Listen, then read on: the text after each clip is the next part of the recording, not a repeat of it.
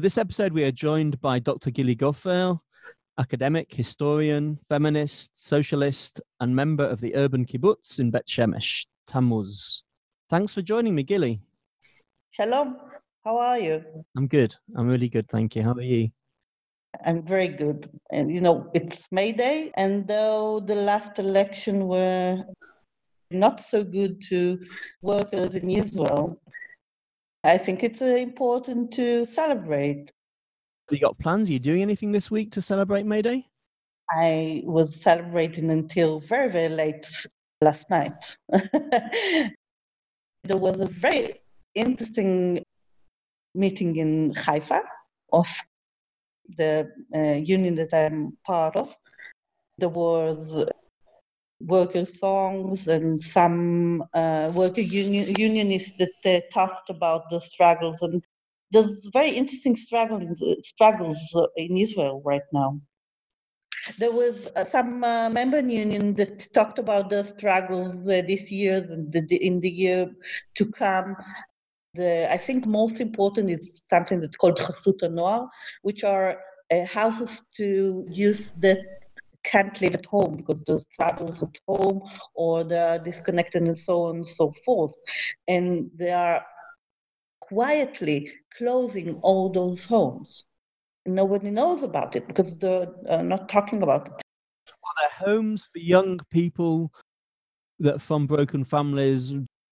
Girls that are, they could be part of the sex industry if they're not taken care of, and they're closing. And they're homes that have been run and funded by the government?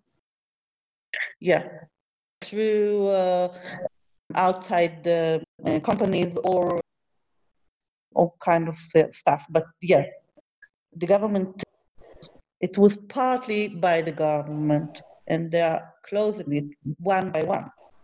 Yeah. Yesterday, the very young woman, very young, she was 29, that talked in the meeting, in the celebration of the May Day. She was a girl in one of those houses, and now she's a guide in this house. So it's a huge success. And the government says there's no successes in those houses.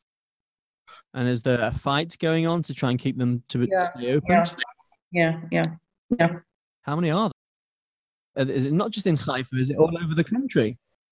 I don't know how many, okay? But there's a lot of young people, like teenagers, that needs those homes for all kind of reasons. It's broken home and it's abuse and all kind of reasons. Yeah, and it's so sad, and it's not logical. Even if you're not, lefty or socialist, it's not logical to close homes for youth that need it, that need someone somewhere to put their hands down, to sleep, to eat, and someone to talk to, someone that protected them. Through the struggle, I had some girls that said, it's the first time that I was important to someone when I got to this home and asked me what I feel and where did I went and so on. Where did I go? And these houses have existed for a long time? Yeah, a very long time. And the woman from yesterday, I can't remember her name just right now, but she says in the house that she's working in, the manager of the house is working more than 10 years, the same manager. And you know that in Israel, managers are quitting their job and moving from job to job every 2 or 3 years. Yeah. But there was some successes as well that we talked yesterday.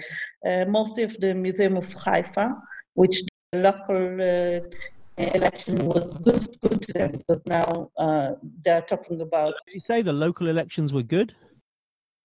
For them, for the Museum of Haifa, I don't know, and for me as well. But Shemesh was the local election in the city election in Bet Shemesh, it was very, very successful.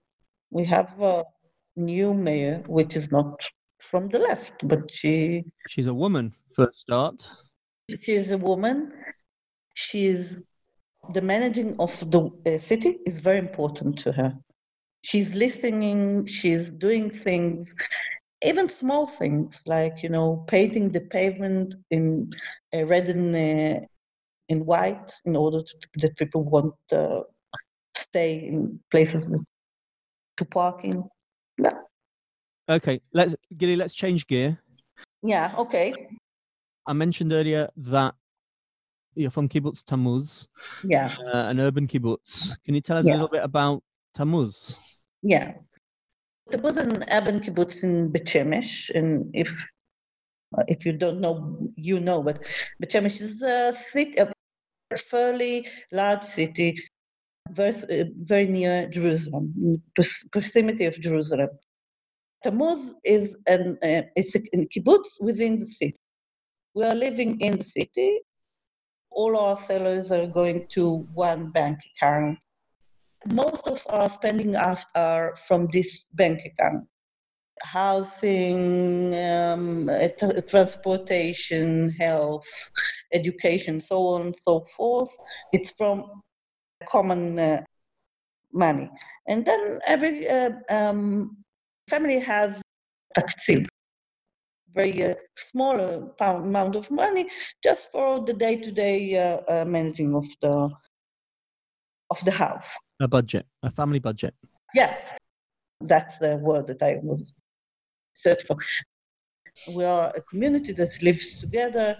We celebrate the holidays together. We celebrate occasion together. Like this Friday, we will have bat mitzvah in the kibbutz of one of the girls. A bat mitzvah, did you say? Yeah, bat mitzvah. So we celebrate it together in our fashion. It's not a synagogue, but we have our interpretation of the Jewish culture. It's good for our way of life. Tammuz is more than 30 years old, 30 years in Bet Shemesh. It's not like a young kibbutz, 2 years that some 20 years old people said, oh, we will live together. No, I'm 51, and this is approximately the age of the people from 45 to 61, I think, something like that. And there's a lot of children. Most of the families have 3 children, some 4, and we are living together. And it's a stable thing. It's not like 60s communa. It's a way of living. And we are living in Bet Shemesh, which is a very interesting city of its own.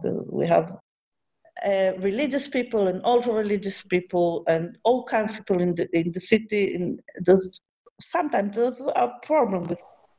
You specifically chose to be in Bet Shemesh because of that, no? It was a challenging place. And then if I'm not mistaken, you made a choice again whether to stay or whether to leave in recent years once it had become a very, very religious city. You chose again to stay. Let's hope, inshallah. Inshallah. Let's move on to the main topic of our conversation, the welfare state. Let's get everyone on the same page. What's the idea behind the welfare state? So I think the welfare state, I think it's one of the most interesting topics when you talk about left and when you talk about economic gaps between rich and poor. Because before I say what it is, I have to say it was something, maybe the only things in the modern time that make the gaps between the poor and the rich smaller. A mechanism toward equality. Not equality, but a little bit more equality. This is why I think it's a very important subject. And what it is, it's the peculiar idea that the state is responsible to the citizens and the people that are living in it, not just the citizens. And what do I mean when I say responsible? Is it can be just, very, very low standards like security, maybe roads.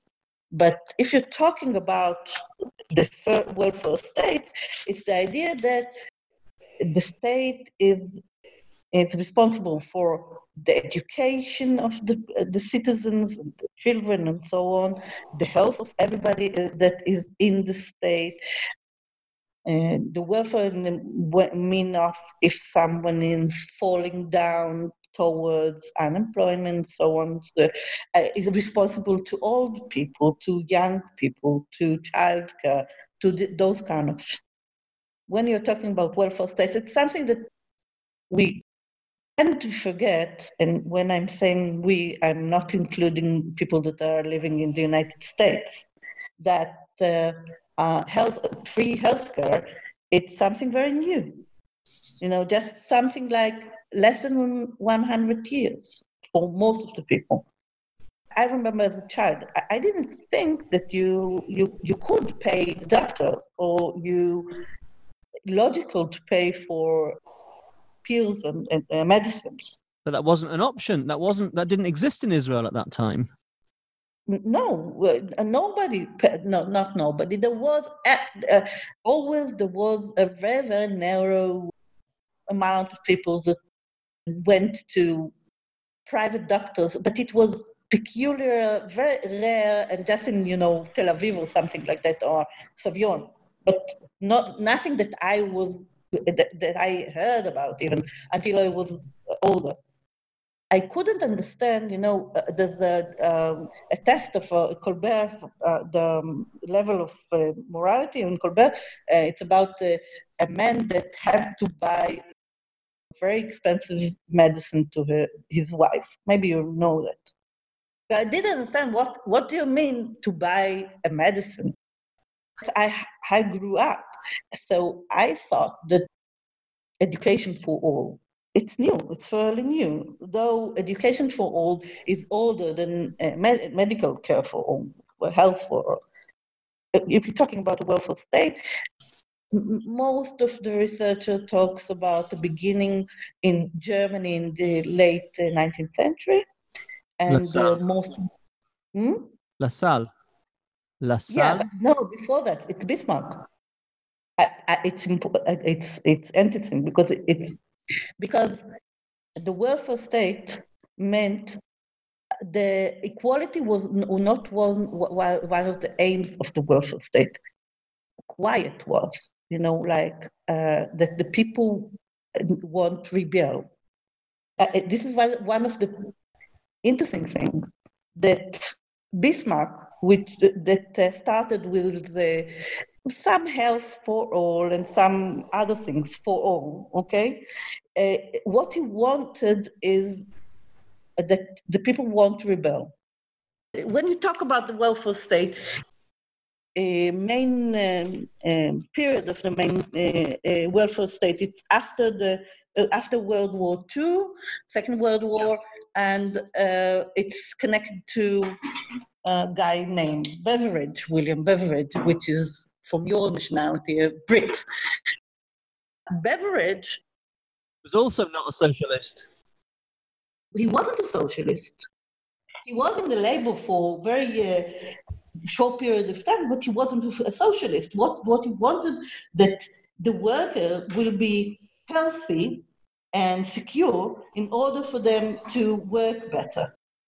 When he is talking about the welfare state in his very, very famous report, coming out during the war, 41, the aim of the report, of the very known Beveridge report, was to make some sense in the services that the state is giving to poors, to the poor. But Beveridge took it to another level, and he says, if we want efficiency to be efficient, okay, we have to give the workers some kind of security. They can't be worried about what will happen if they will be sick, if there will be problem with the children, what will be when they will be in the old age. So they have to be secure in order to be efficient. That's what the thing is. But it was brilliant because the aim was not equality, but that's what happened. Equality, more equality. I'm not saying and the base of this system is healthcare for all, like in the United Kingdom. The Brits celebrated 70 years of national health service this summer. It's a year ago, approximately a year ago, in last June. Healthcare for all, education for all. It's things that we are not thinking about today, which are housing for all, which was part of the program, public houses, not public. How do you say it? This problem started in Britain just after the war, during the Labour government, and it was very influential all over the world, and it was very, very influential in Israel. Well, let's hear about that. In terms of the creation and development of the welfare state here in Israel, how did it come about? The main tool of Beveridge welfare state, not one of the main tools, but he is writing of it, is the main tool is the social security. For a state just was, the independent was not so secure. The Independent of Israel, a lot of economics problem, a lot of new immigrants. From the beginning, it was very clear that Israel had to have a social security system. And it was a struggle because there was no money as today, though it's not as today. The civil servants from the economics part of the government says, no, we can't afford it. We can't afford it. There's so much new immigrants that we can't afford like pension for the old people. Because people will come in the age of 64, and the end of 65, we will give them stipend. How can we afford it? So it was a struggle. For 1954, there was a social security system in Israel. It was narrower than in other places. In the beginning, there was no unemployment fair in Israel, and there was another problem with the system. When I'm writing about the welfare state in Israel, I'm talking about welfare policies and not welfare state, because it was struggling. There were a lot of problems. But it was, from the beginning, it was very clear that we have to have welfare policies, and we are struggling toward a welfare state. It's interesting because the welfare state is this sort of general heading that doesn't specifically describe all the different policies that are inside that some places have and some places don't, and these policies can look more just, they can look less just, and we just use this term, is there a welfare state, yes or no? And it's a bit of a misnomer of a question because it's in the details. But in the conflict in Israel, the question, was there a welfare state in Israel, is a question that is raising from time to time. No unemployment pension. It's one of the main people that are saying that there was no welfare state in Israel was talking about that. If there's no employment benefits, then there's no welfare state. And when did the employment benefits start in Israel? In the late 60s, beginning of the 70s. I want to say another thing because it's about the tools and the system. When Golda Meir was the labor secretary in the first government of Israel until 56. And she was the one that brought the law of the social security to the Knesset, to the Israeli parliament. She said it's a good law, not just because it's just, but it will fight inflation. Because social security you have to pay in order to get something out of it. So it will be less money will be in the system, so it will fight inflation.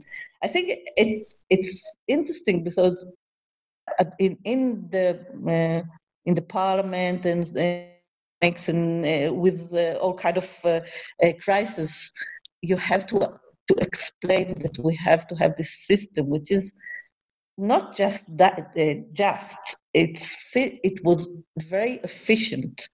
It's both ideological and it's also pragmatic.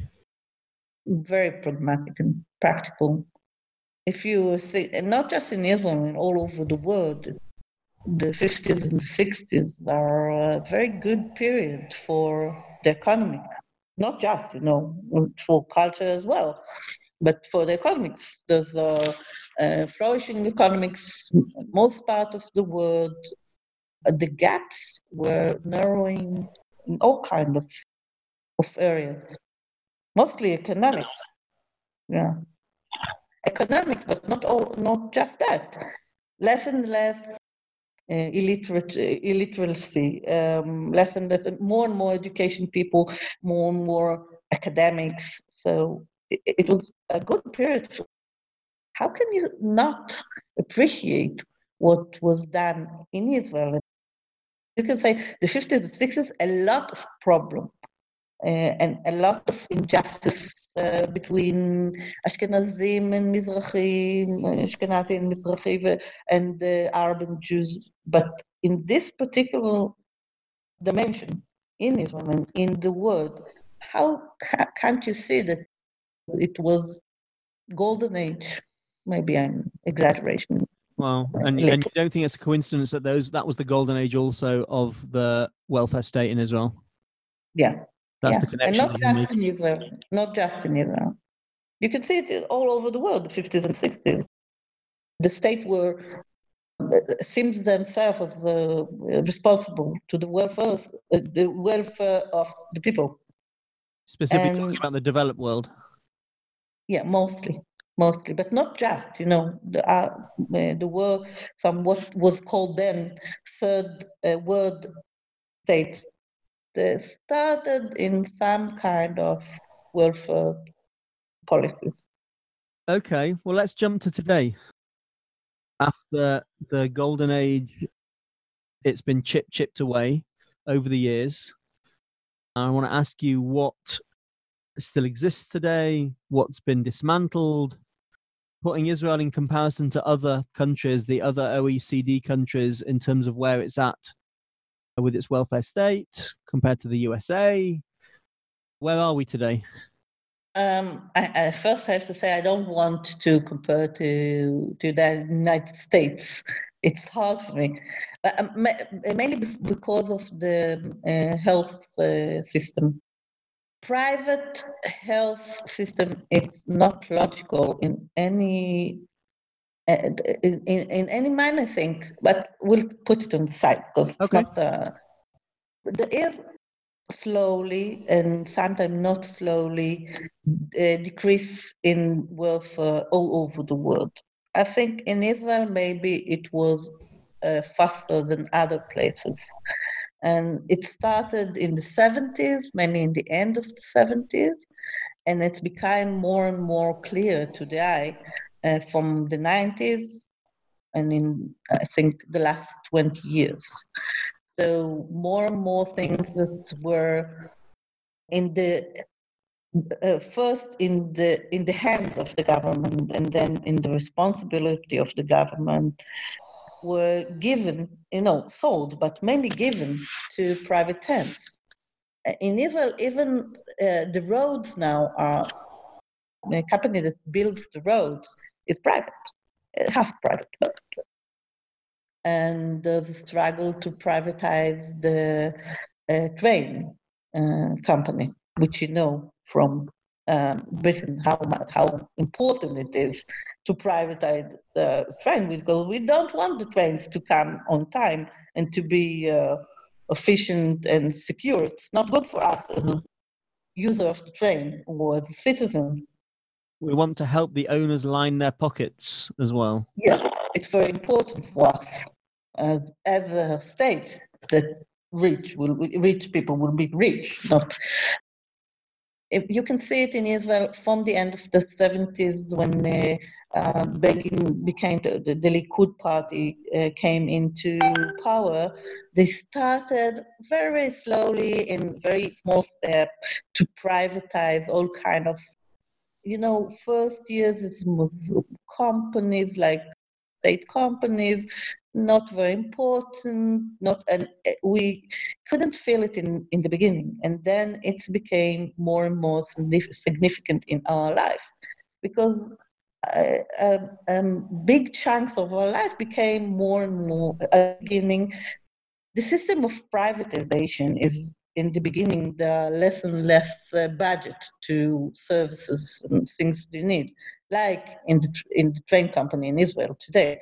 There's less and less budget to the train company, so there's a lot of troubles, and so everybody is saying, "Oh, the government can manage it, and let's give it to some efficient capitalist that will manage it well." But that is the system, and when it's like companies of, it's not so important, but it's gradually become, like companies that are dealing with adoptions, things like that, and caring for, as we talked in the beginning of it's privatizing services to youth that is have suffering from abuse at home. It's privatization of mental health patients. You know that there's houses, the private hospitals, not hospitals, but houses in the community for healthcare patient or mental health patient or mental health recovering. So most of it, I think all of it is privatized. And I'm not so talking about companies that are not for profit, non-profit organization. I'm talking about companies that are run for profit. I have a friend of mine from the kibbutz that manage a house to health to mental health patients, house in the community. There was a guy that managed it as it was his company, and he struggled to have a profit from it. Astounding. So the thing is, and if I go back, it's not just that I think it's not just. It's not working. You can see that those kind of things are breaking apart, and it's not working. And in the end, if you are looking at, in the end, it costs more money. When you're privating those things, if you think about healthcare, which is, I think, easier to talk about that, not just because health is something that it's not private. Health is not private. Illness is something that there's a disease. It's something that we are sharing if we want it and if we don't want. But not just that. You can see that when healthcare is run for the profit, so will not do all kind of treatment when you are young, and then when you're old, you have to pay more for treatment. to correct the thing that you didn't know do when you were young. Sometimes you don't go to all kind of checkups. I'm sorry. If you think about it logically, not from the point of view of me as a socialist, the welfare state works. Okay, it works. It works. It's made people secure. As Beveridge was saying, he was a smart person. He said the people will be secure. They will work better, and that's what happened. They worked better. They worked better. They produced more, which is not so good today, but we can talk about it in another place. But they produced more, they worked more, they thought more, they were innovating. Because when you have, it's not the time, when you have the place in your heart to think about what can I do better, you will do it. And if all your time and all your energy is going to the question, what will I do if my wife will be ill and we have just one salary? No, it's not also, and nobody will take care of the house. You can, or if a woman says, if my husband will dead, I will have nothing. That's because of the pay gap. Another thing. You can't be efficient, you can be innovative, it's not good for the economics. Not good. I'm not talking about the people, the society. It's not good to the economy. Before we get on to next, I want to ask you if you can give me a couple of examples of things that you think that you're proud of in terms of policies here that you think is progressive and maybe sets Israel apart from other places, and maybe a couple of things that really, really upsets you and annoys you and thinks that we really should be doing better at. Do you talk about today or in today? past? Today. It's very hard for me today to talk about things that I'm proud of in Israel. But it's just because we are now between government, and the next government is talked to narrowing the right to strike, not to no level, but but very narrowing the right to strike, and it's very hard for me. It's painting my words just right now, because it's one of the most important power of the people. It's the power to say no more. I won't do that, and not to do it as a person, as an individual. To do it as a society. To say as a company, as a union, and to say I can't work like that. It's not because I'm lazy. It's because it's not good. It's not good for me. It's not good to the company, to the community, to the company as well. So it's very hard for me. In my research, what I am finding, because it's a research in progress, that the Israeli welfare policies were more feminist than others in the world. Not all of them, but if you compare it to Britain, of course, but others as well.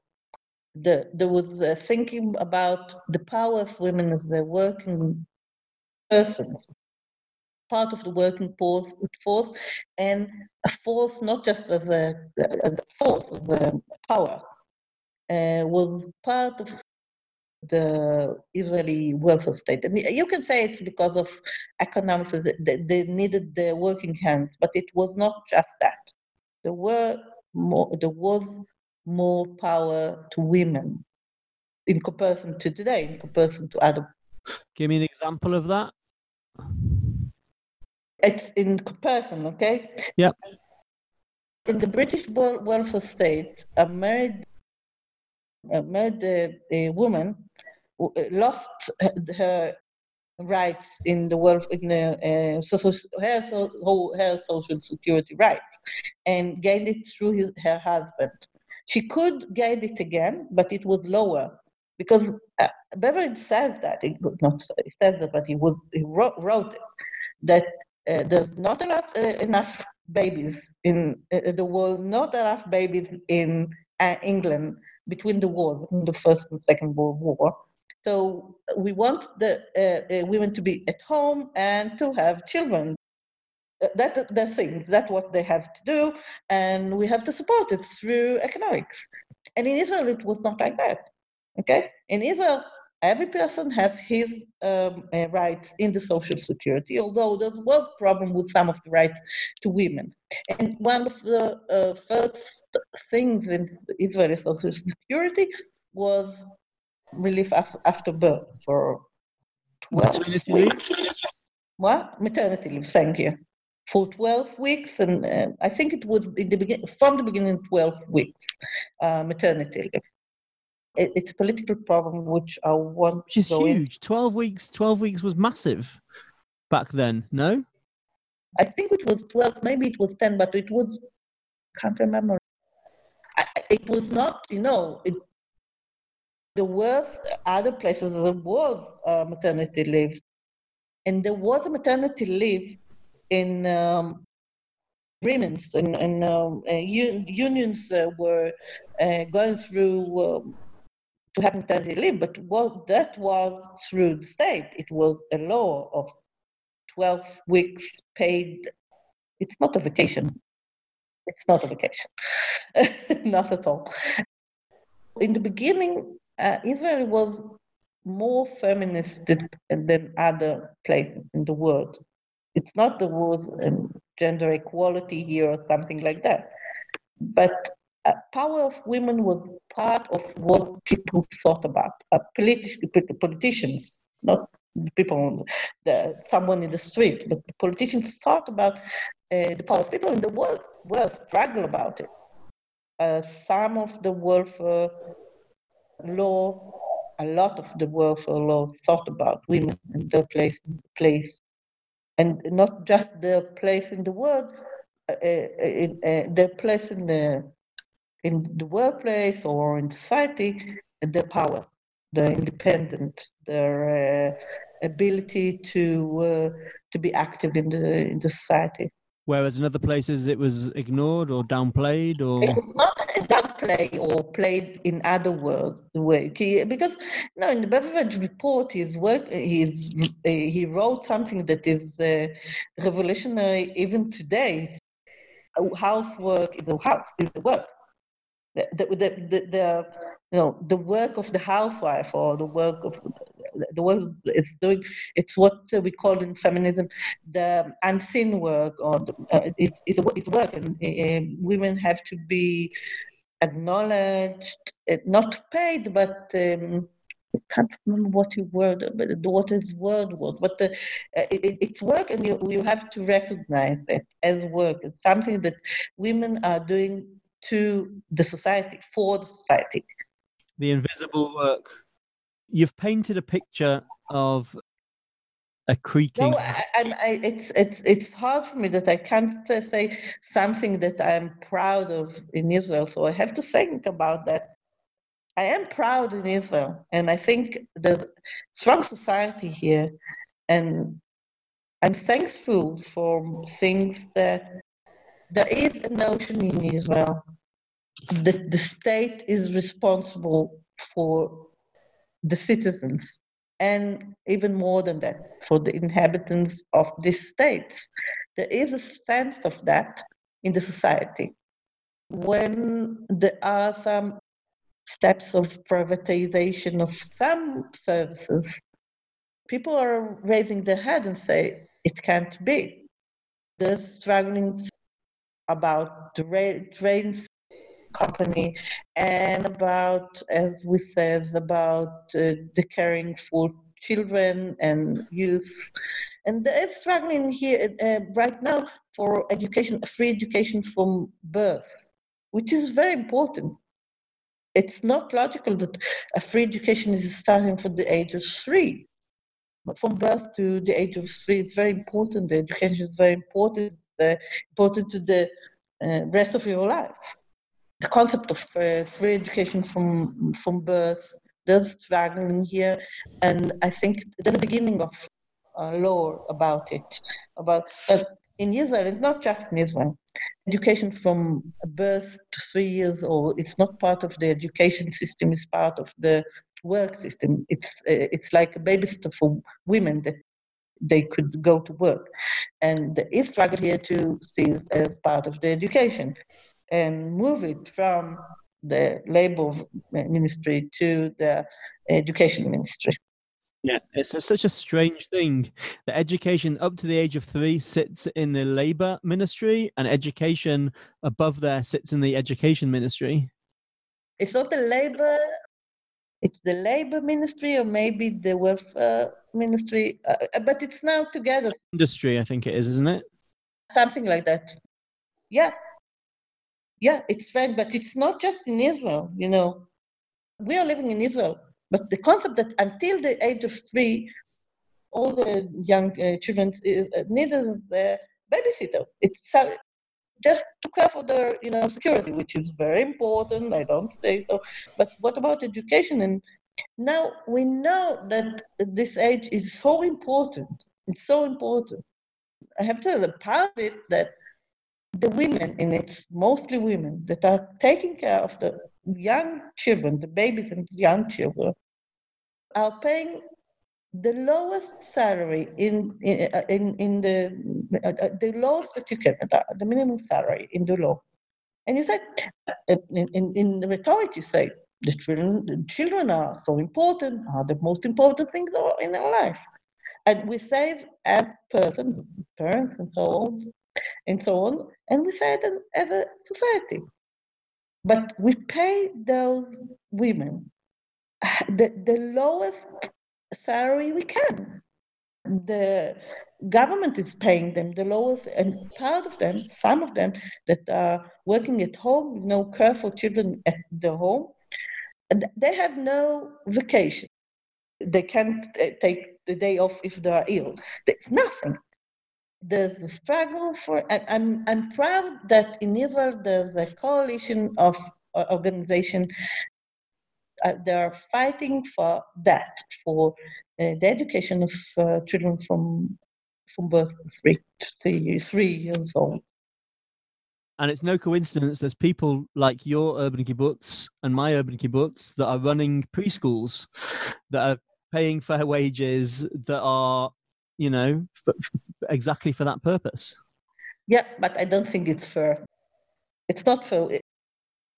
No, because higher than other places.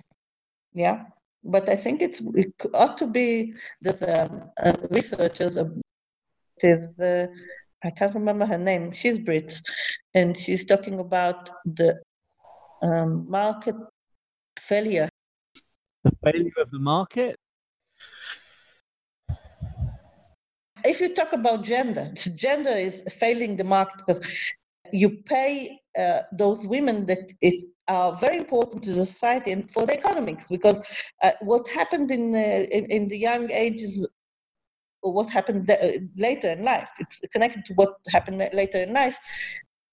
And we're paying them so low, and we're paying like finance managers so high.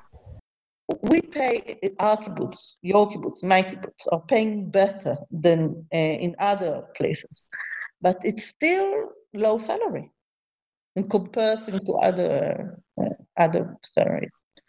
All right, let's talk about going forward. I'm wondering where it's all going, what's going to happen.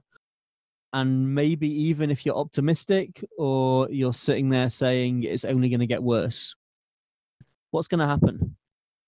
I have a problem. I'm always optimistic.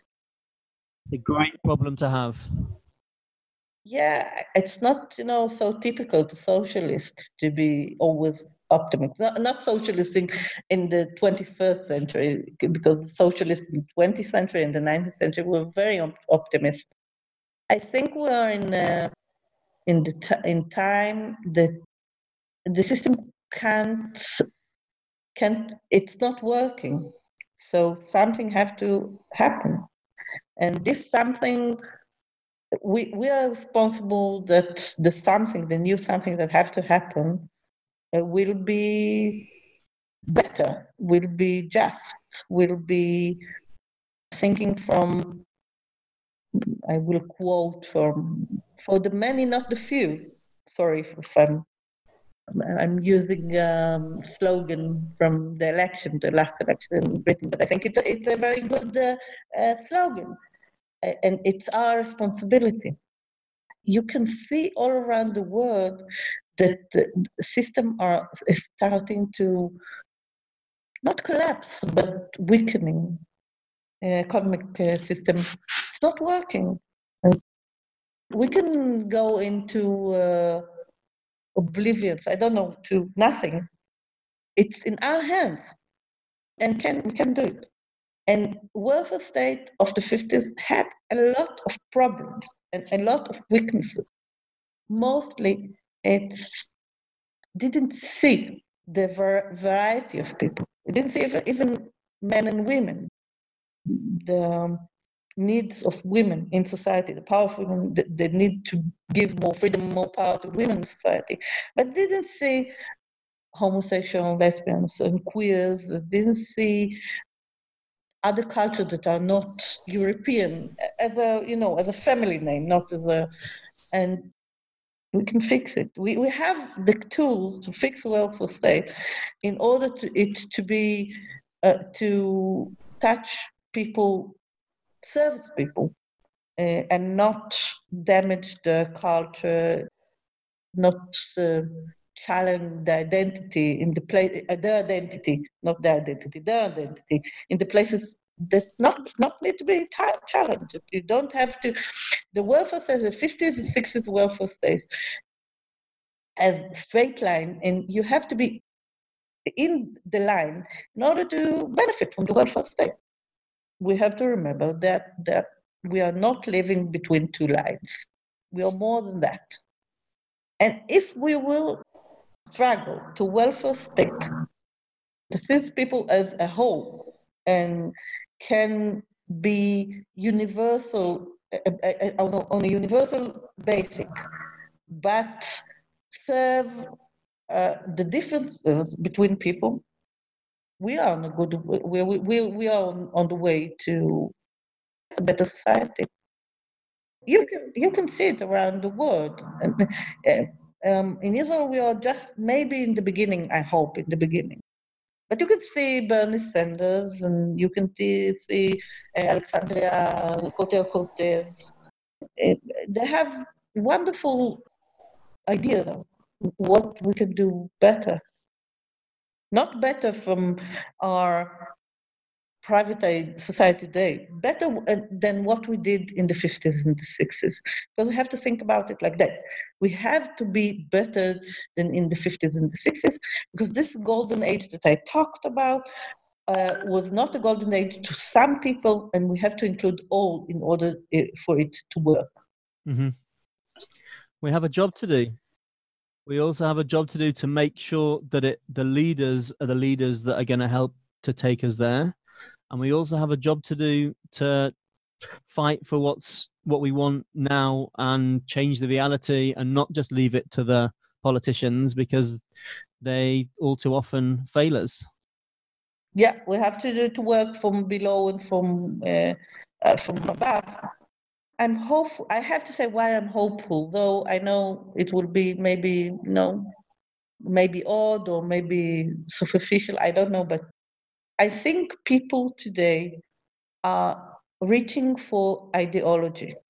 They want, in politics, parties that have no ideology, that are like neither that nor that and say nothing, are weakening in the world and in Israel as well. In order to fight the problem that we have today, we have to be very clear of the future that we are drawing, that we are picturing. This is the time for true ideological parties that say that's what we want. We want equality, we want freedom, that we have to be responsible for one another, and the community is very important. Gili, on that note, I want to thank you so much for this conversation. It was fascinating. Thank you. I enjoyed it very much, I have to say. I'm always enjoying talking to you and talking about welfare state. Great. And happy May Day. Happy May Day to you as well. Bye. Later on. Bye.